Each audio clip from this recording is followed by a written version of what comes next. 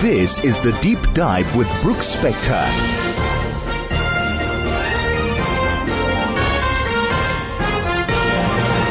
And yes, indeed, this is The Deep Dive, and I'm Brooks Spector, your host.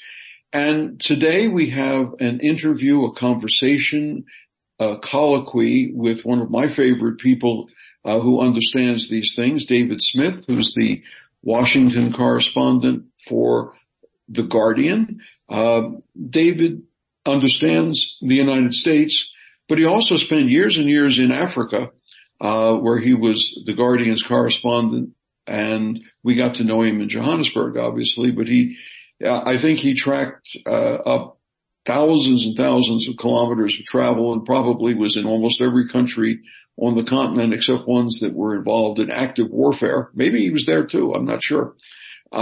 But he's been in the United States now for several years, watching carefully with a slightly quizzical eye at the madness of America. But his spouse is American, so he has special insights into the ways and wherefores of America as well. David, thank you for joining us. Well, thanks for having me. Not surprisingly, our topic, or one of our topics for today, we must inevitably look at the results of the midterm election. That is that 2-year election, that election that comes 2 years into a president's term.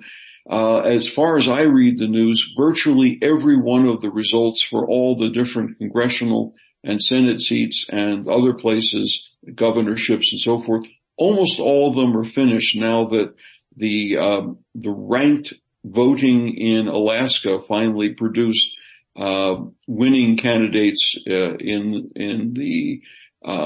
their elections. The Senate, Lisa Murkowski gets to return, a Republican, one of those rare Republicans who voted against Donald Trump during the impeachment trials, and Mary Peltola, who is the first Alaskan Native American duly elected representative from Alaska, and now she's been elected for a full term. Previously, she was occupying a seat that had become vacant.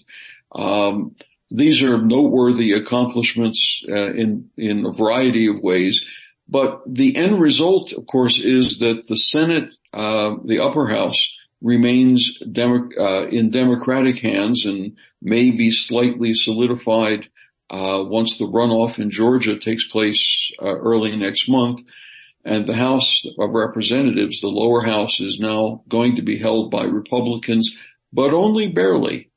And most of the candidates that Donald Trump endorsed for the Senate, for the House of Representatives, for governorship, for everything on down to dog catcher, I guess, most of his candidates lost.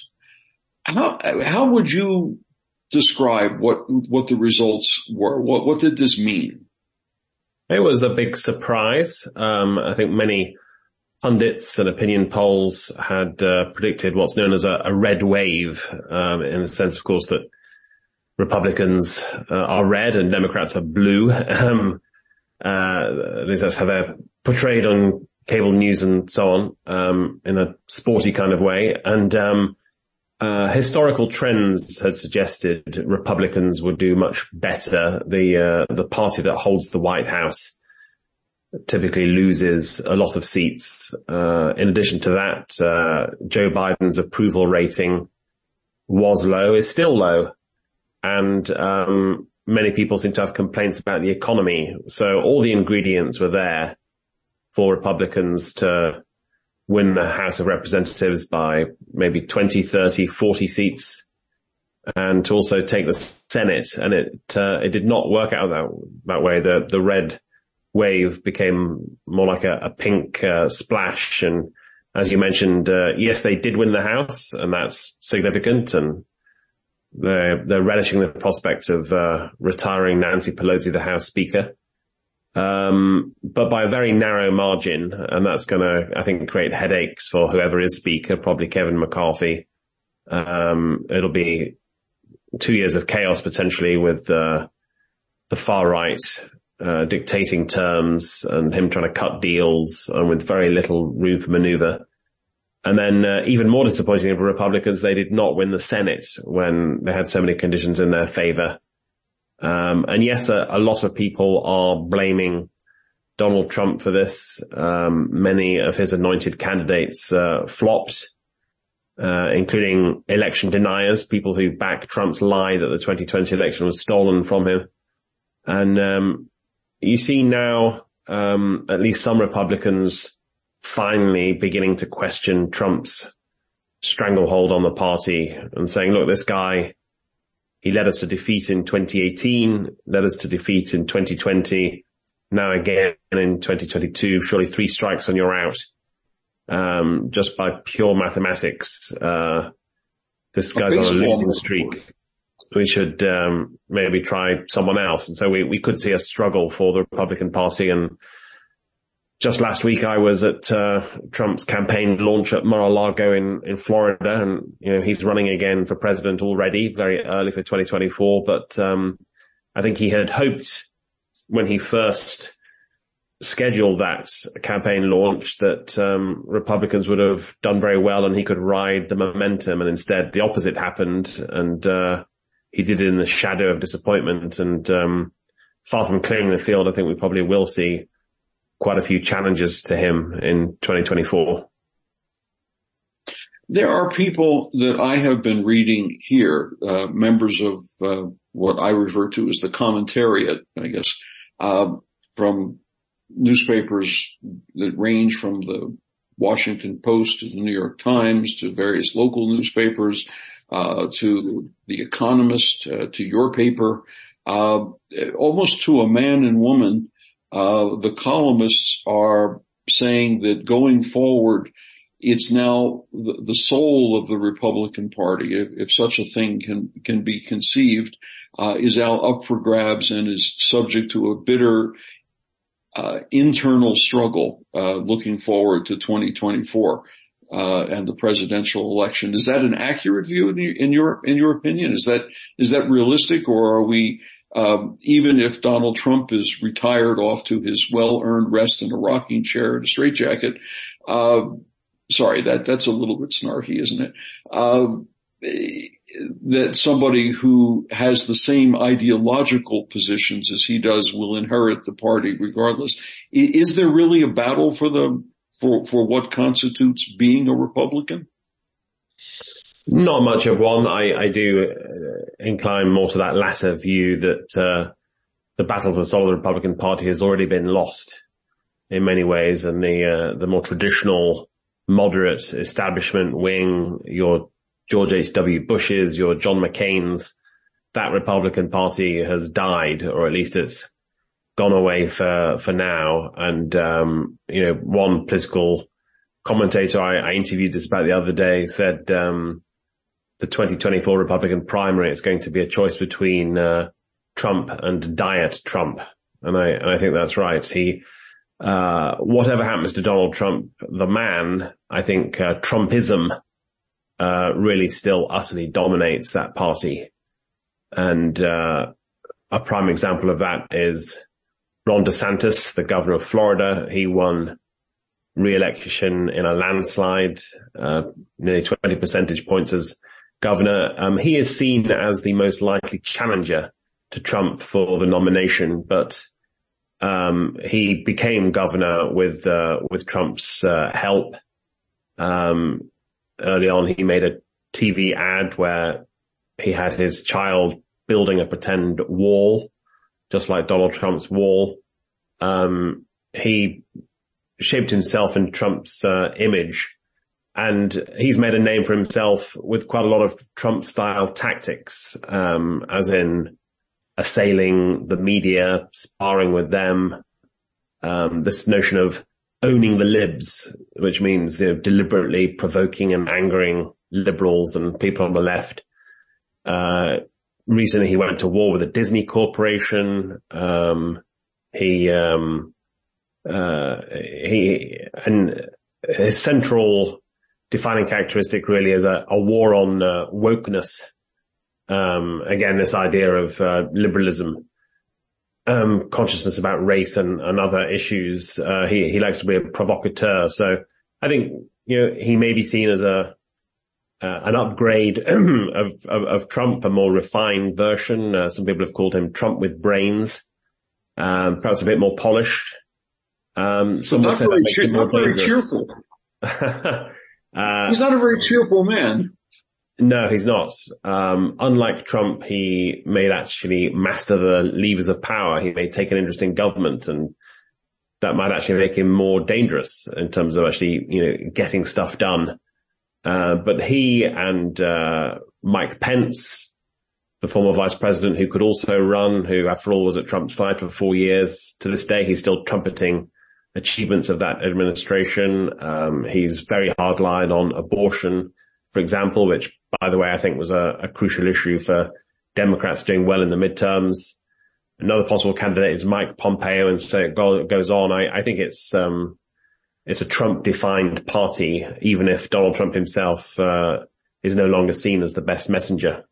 Before the election took place, in the run-up to it, and as everybody was chipping in with their view as to what mattered and how it was going to play out, it was sometimes framed as a collection of competing ideological agendas. On the Republican side, the so-called sour economy, inflation, immigration out of control, crime waves bursting out everywhere, versus the question of threatened reproductive rights and the very nature of democracy on the part of the Democrats. Think about that for a second, but I'm going to take an ad break, and we have sponsors to be nice to and public service messages to be responsible for, and we'll be right back, and then we'll hear your response to my question. This is The Deep Dive with Brooks Spector.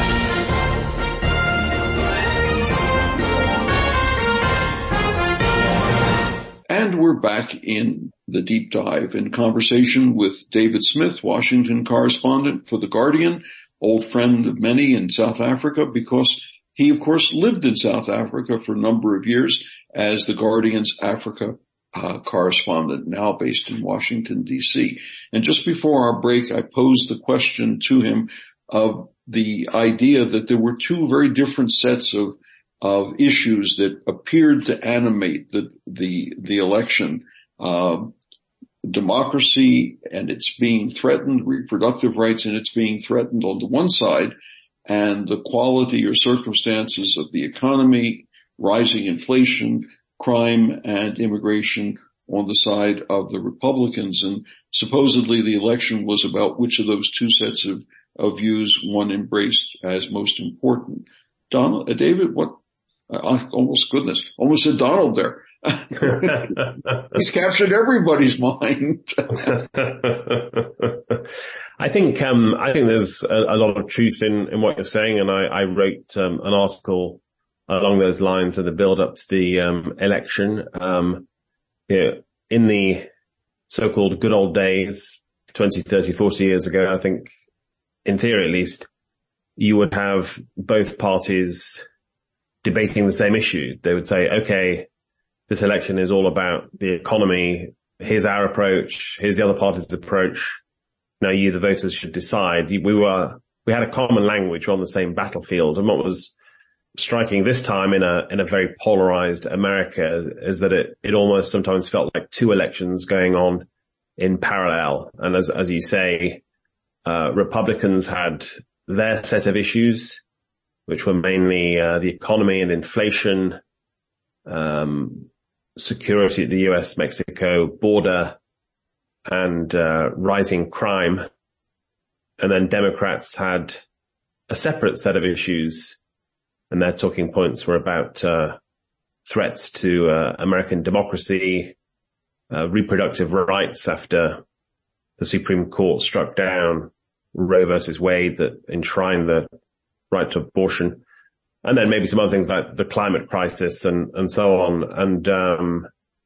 And yeah, you had this divide, and you saw it in the way that Democrats really didn't want to talk about crime and border security much. And similarly, Republicans tied themselves up in knots trying to talk about abortion or trying to avoid that subject. And in the end, I think the Democrats' emphasis on abortion rights and democracy took a lot of commentators and pollsters by surprise as proving pretty effective. I think that, the conventional wisdom had been, maybe abortion has faded as an issue over recent months, and maybe, democracy, January the 6th, voting rights, it's a little bit too abstract and it won't resonate with people as much as how much money they have in their pocket and so on. But in the end, those were powerful for Democrats. I think it's also notable though that,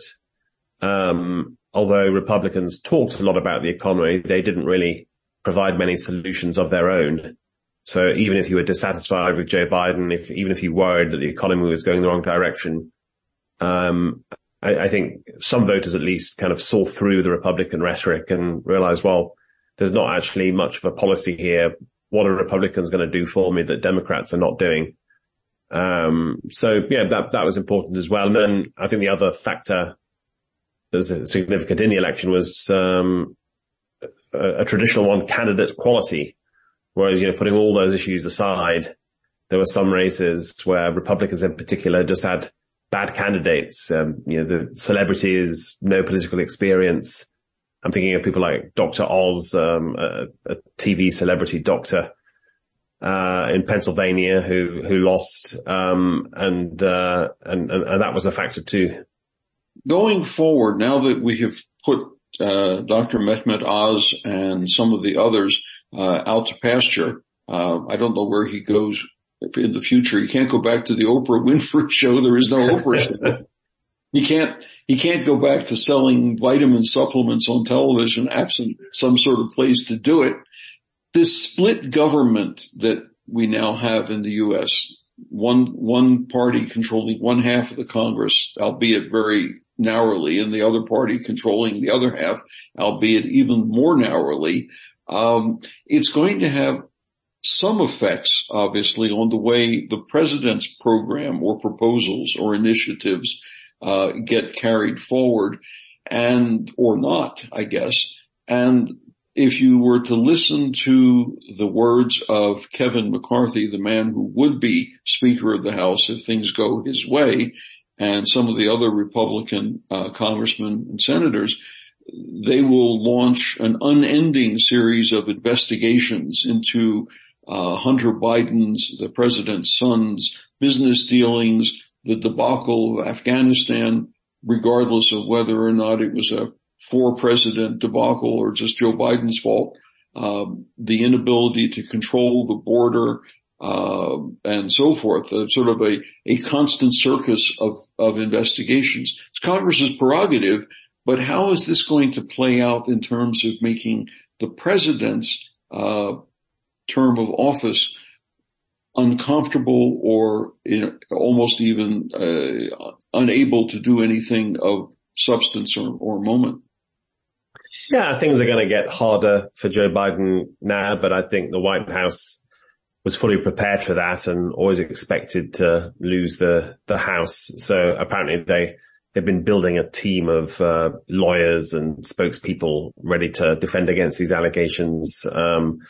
The first 2 years of the Biden administration, many would argue he got more done than expected. Some say, the most successful, most far-reaching legislation since President Lyndon Johnson in the 60s, and that included coronavirus relief, a bipartisan infrastructure law, Chips Manufacturing Act, various other things. And some of those were bipartisan, and actually included Republicans. And so, in theory, at least, I think Biden will hope to continue at least some of that in his next 2 years and try and win over some Republican votes, in the House and Senate. However, I think this administration's best days are probably behind it. And that was certainly true for Barack Obama, for example. In his first 2 years, he got healthcare done, but then the following 6 years were a pretty tough slog up against Republican obstruction. And similarly now, Biden, in the coming 2 years, he's going to face a party who are focused on trying to defeat him in 2024. So they're not going to hand him many victories at all. And yeah, House Republicans with the likes of Marjorie Taylor Greene on the right calling many of the shots. I think legislating is going to be much less of a priority than, precisely as you say, this barrage of investigations, which are, mostly about political grandstanding and again, trying to damage Biden.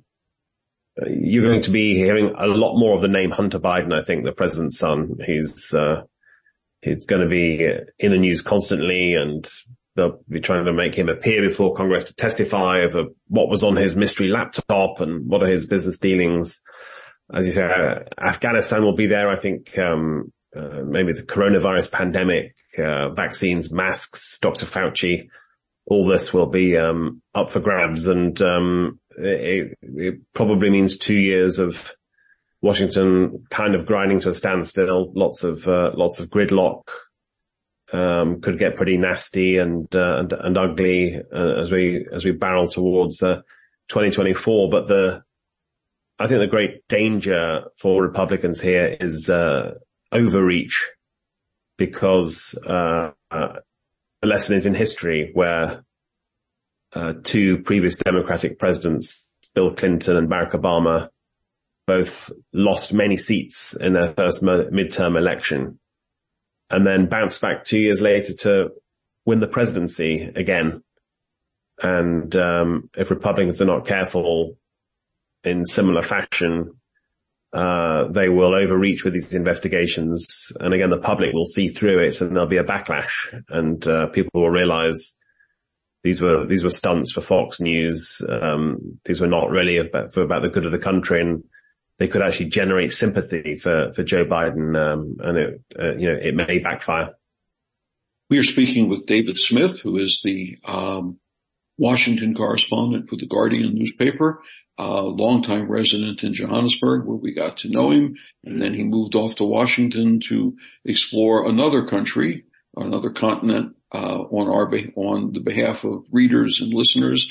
And I've always enjoyed speaking with David about many things from theater to the nature of the universe.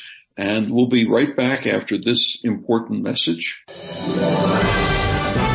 This is the Deep Dive with Brooks Spector.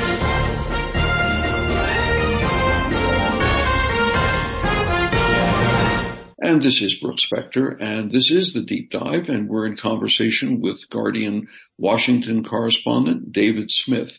We're talking about the way the U.S. government will lurch forward after this midterm election. Let me shift your emphasis a little bit for you, if I might. How is this going to affect the way the United States carries out its foreign policy initiatives? How will it play out in terms of America's dealings with China, in terms of dealing with Russia and therefore the war in Ukraine, with Iran perhaps, and even in terms of climate change issues and resources and budgets? And just along the way, is there anything to be said about the way the U.S. and Africa will interrelate in the coming several years? I think just to take one of those first, Ukraine, we see some concern and debate about what this means because Republicans have such a narrow majority in the House that it's widely expected that the Trump wing, the far right, will wield a lot of influence over Kevin McCarthy or whoever is Speaker.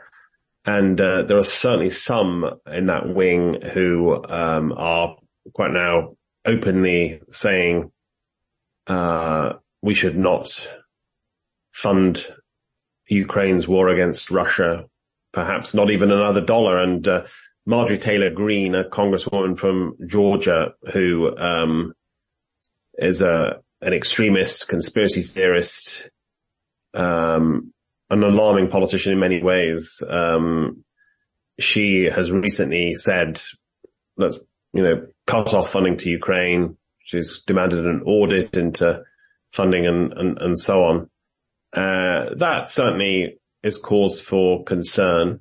However, people I talk to about this are divided. Some say, yes, we should be worried. Others tend to play it down and think, well, actually, the vast majority of the Republican caucus still supports Ukraine, realizes the danger of caving into Russia. There's enough of the old Republican foreign policy backbone there, and that's illustrated, for example, by someone like Mitch McConnell, the Republican minority leader in the Senate, who's staunchly supportive of the efforts to back Ukraine. So I think that's definitely one to watch. Possibly something that some Republicans will shout about, but then fall into line. It points to the deeper question that the world still worries somewhat, that, what if Donald Trump came back as president in 2024, then all bets are off. I think on China, there's a fair degree of bipartisan agreement on taking a very tough line on China. Interestingly, some would say one of the few positive things Donald Trump did was focus American attention on China, impose on tariffs. Biden has maintained at least some of those policies, and some of the Republicans, particularly including those running for president, are even harsher and even more extreme in their rhetoric. I don't see a huge shift on China policy based on these midterm results, but again, we shall see. It could be chaotic, it could be unpredictable. On the other hand, Republicans now control the House, and there are many climate skeptics there. Many who are absolutely scathing about, for example, the agreement the other day that wealthy countries should compensate poor countries for the effects of the climate crisis. That could turn sour in some ways. I mean, the good news, of course, is that Biden and the Democrats made progress when they had the opportunity and passed the biggest climate package in American history earlier this year. So that, I think that takes a bit of pressure off for now. But again, moving towards 2024, it's a worry that can America maintain its commitments here? And I think probably a relief that they held the Senate. And I very, very rarely hear Republicans talk about U.S. policy towards Africa.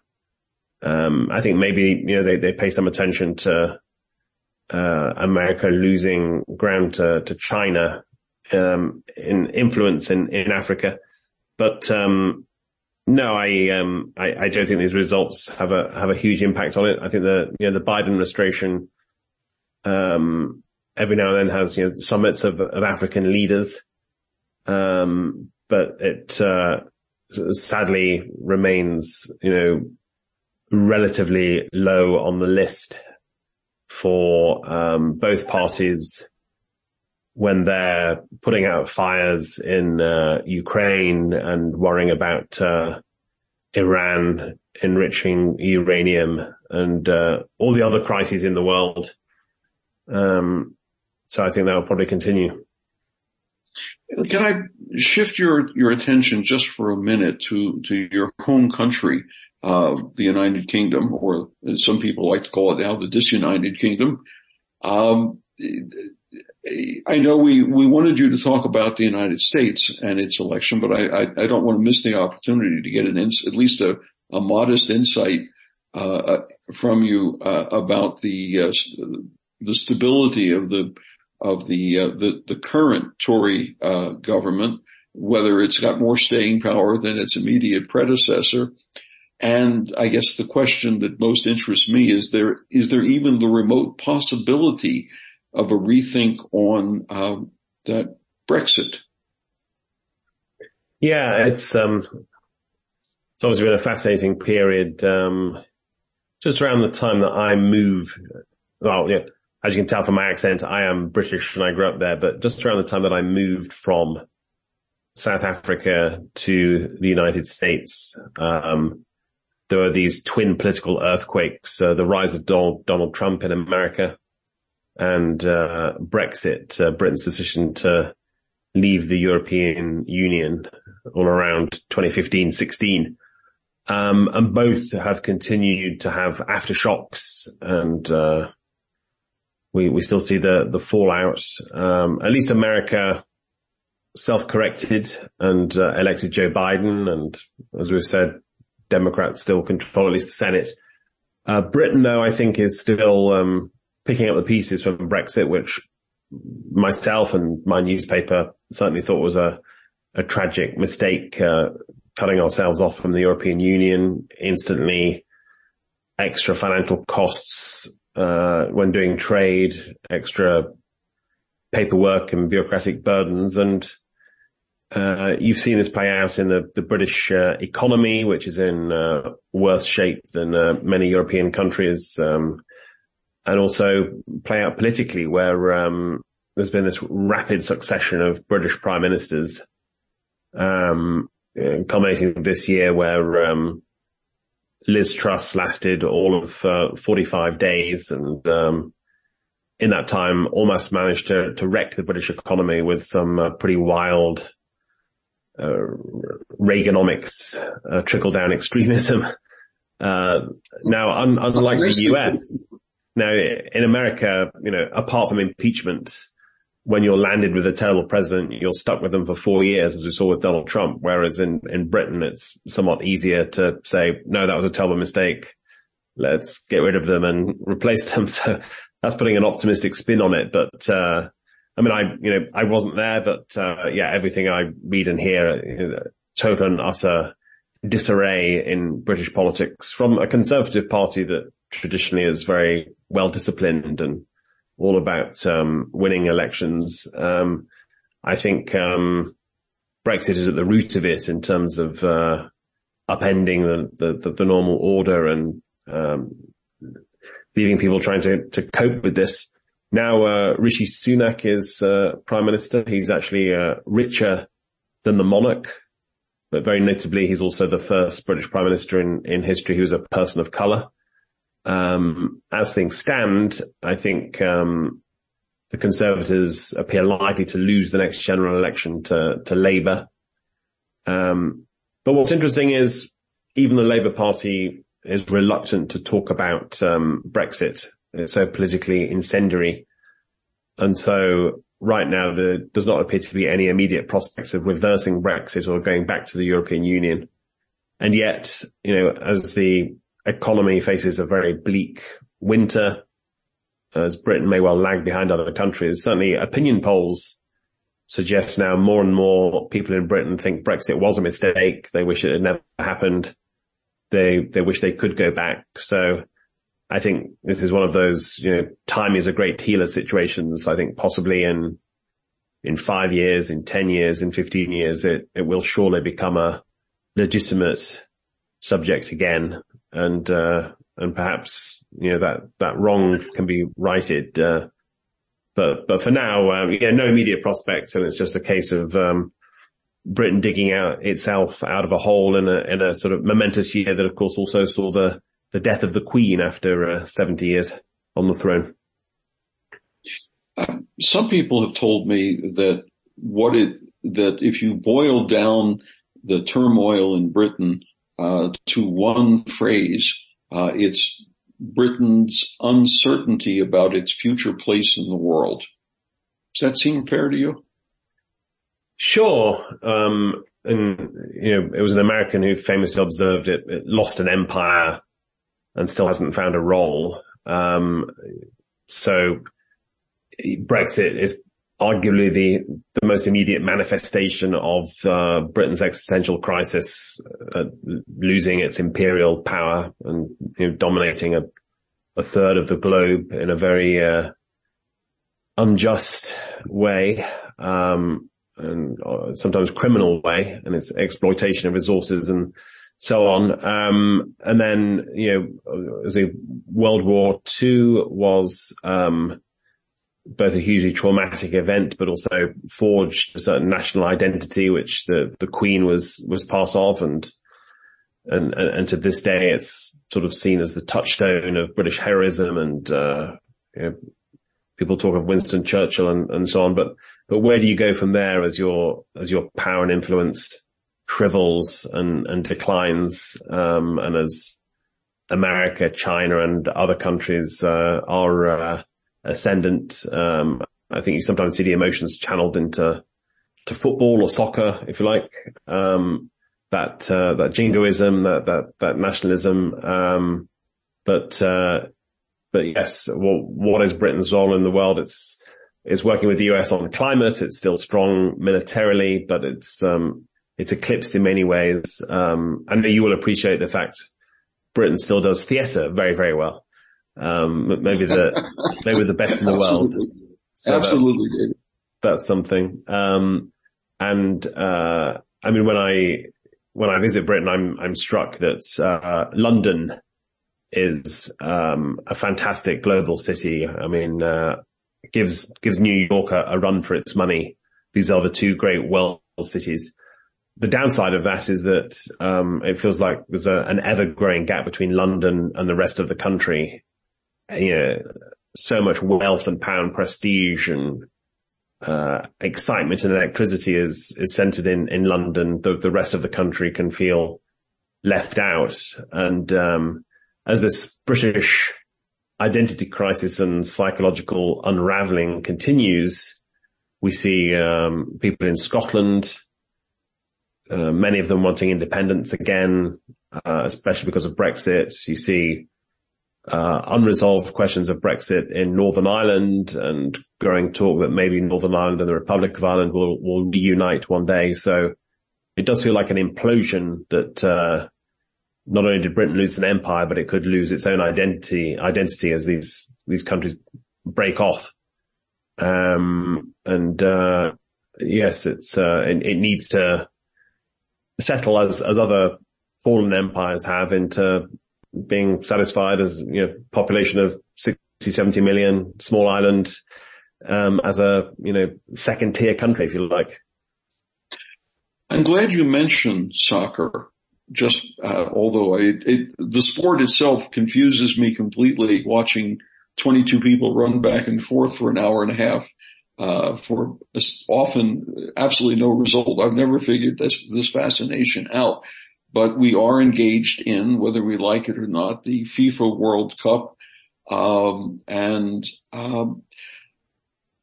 Now, soccer, football has become much more of a national sport in America than it was when I grew up. I mean, it barely heard of it as a child.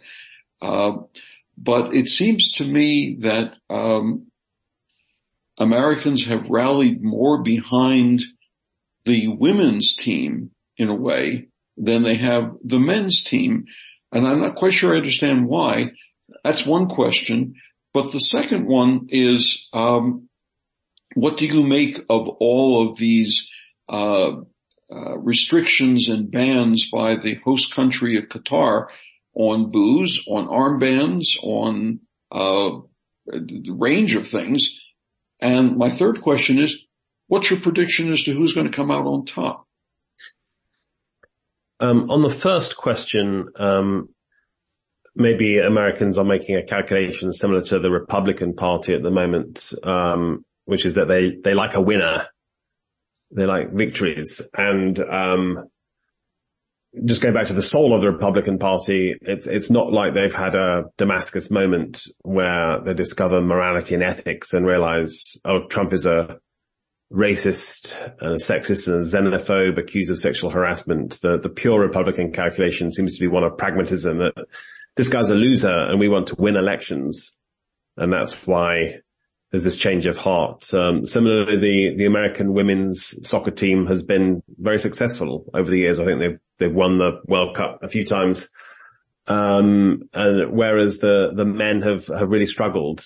They've certainly never won, the World Cup. And we'll see how they do, this time. But yeah, in schools, soccer is taking off, I think, for both boys and girls. So, it could yet, expand. On the second question, I think it's sad to see, Qatar, clamping down, on expressions of gay rights. So that's a human rights, issue. Whenever I watch a World Cup, my mind goes back to South Africa in 2010, which I was there for, which was, a lot of fun. I remember moments such as, the head of FIFA dragging me out onto a soccer field to give a speech to South African football fans about, why the Western media is so nasty to South Africa. Which I had to talk my way out of that one. And I know some people said FIFA really imposed itself on that World Cup and took over, but however it works, I think South Africa did a great job and it surprised the world, and it's a happy legacy. Qatar is the first time the World Cup has been held in the Middle East. It's a repressive, undemocratic regime. It's particularly hostile to gay and lesbian people.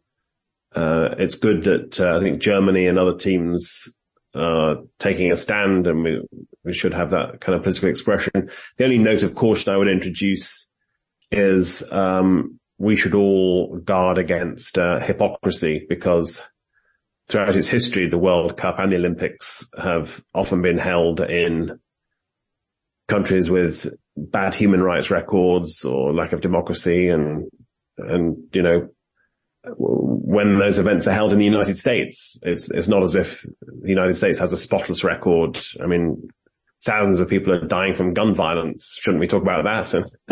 And America's that was my next question, actually. But, And even more recently, we've seen the Winter Olympics in China.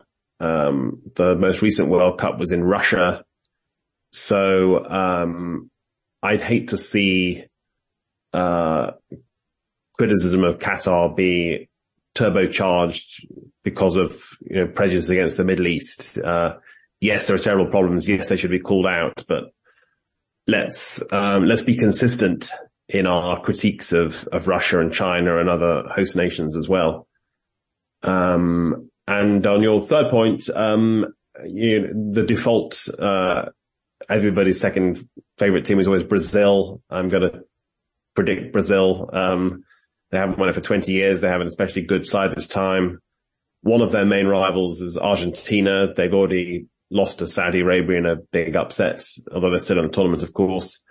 And I feel like if I tipped my own team, England, I'd be kind of putting a curse on them. So I'm not going to do that, but I'm obviously rooting for them against the USA on Friday, which is going to divide my family because, as you mentioned, I'm married to an American and a lot of her family are watching that. So that'll be an interesting afternoon. The last time we watched England versus USA in the finals was actually in Rustenburg, I think, in 2010, and it finished in a 1-1 draw.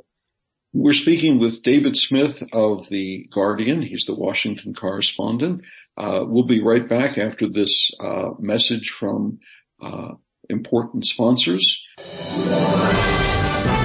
This is The Deep Dive with Brooks Spector.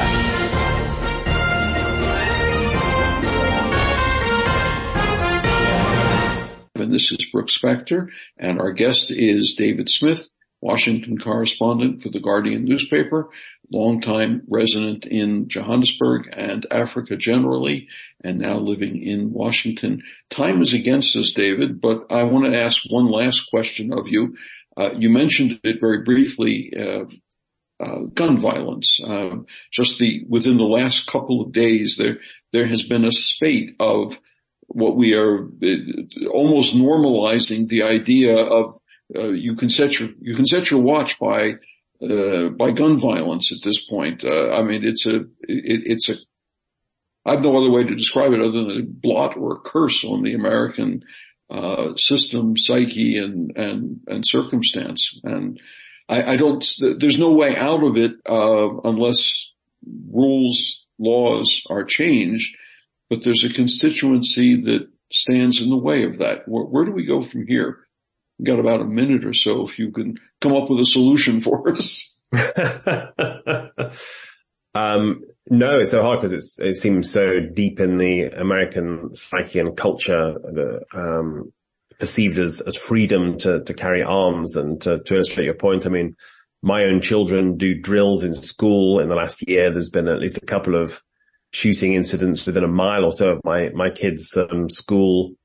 Everybody goes into panic mode when that happens. Just reading a story today about how the White House has put out about 15 or 20 statements under Joe Biden commiserating with victims of multiple shootings. And, these are going on every day, and it sets America apart from the world. I mean, this is not happening on this scale in other countries. And I think the only solution is tougher controls on who is allowed to own a gun, and ending crazy rules where you're not allowed to drink alcohol, but you are allowed to own a gun at a certain age. When you look at history, amazing things have happened in terms of who is allowed to vote and who is allowed to marry. Society can change, and so it really does have to change on this issue, however long that takes. I'm with you on that. That arc of justice thing is real. But the roadkill from this, to use a bad metaphor, I guess, is extraordinary and appalling. David, it's been a pleasure to speak with you again. I wish you were a little closer, but 8,000 kilometers is this, but we do it electronically. I hope to have you back again in the future to review American politics, developments, and a large look at the world. We've been speaking with David Smith, Washington correspondent for the Guardian newspaper, longtime friend of us, and a great observer of the United States and all of its excitements and peculiarities. Thank you again. This is Brooks Spector. This is Brooks Spector, The Deep Dive, and we'll be back again next week.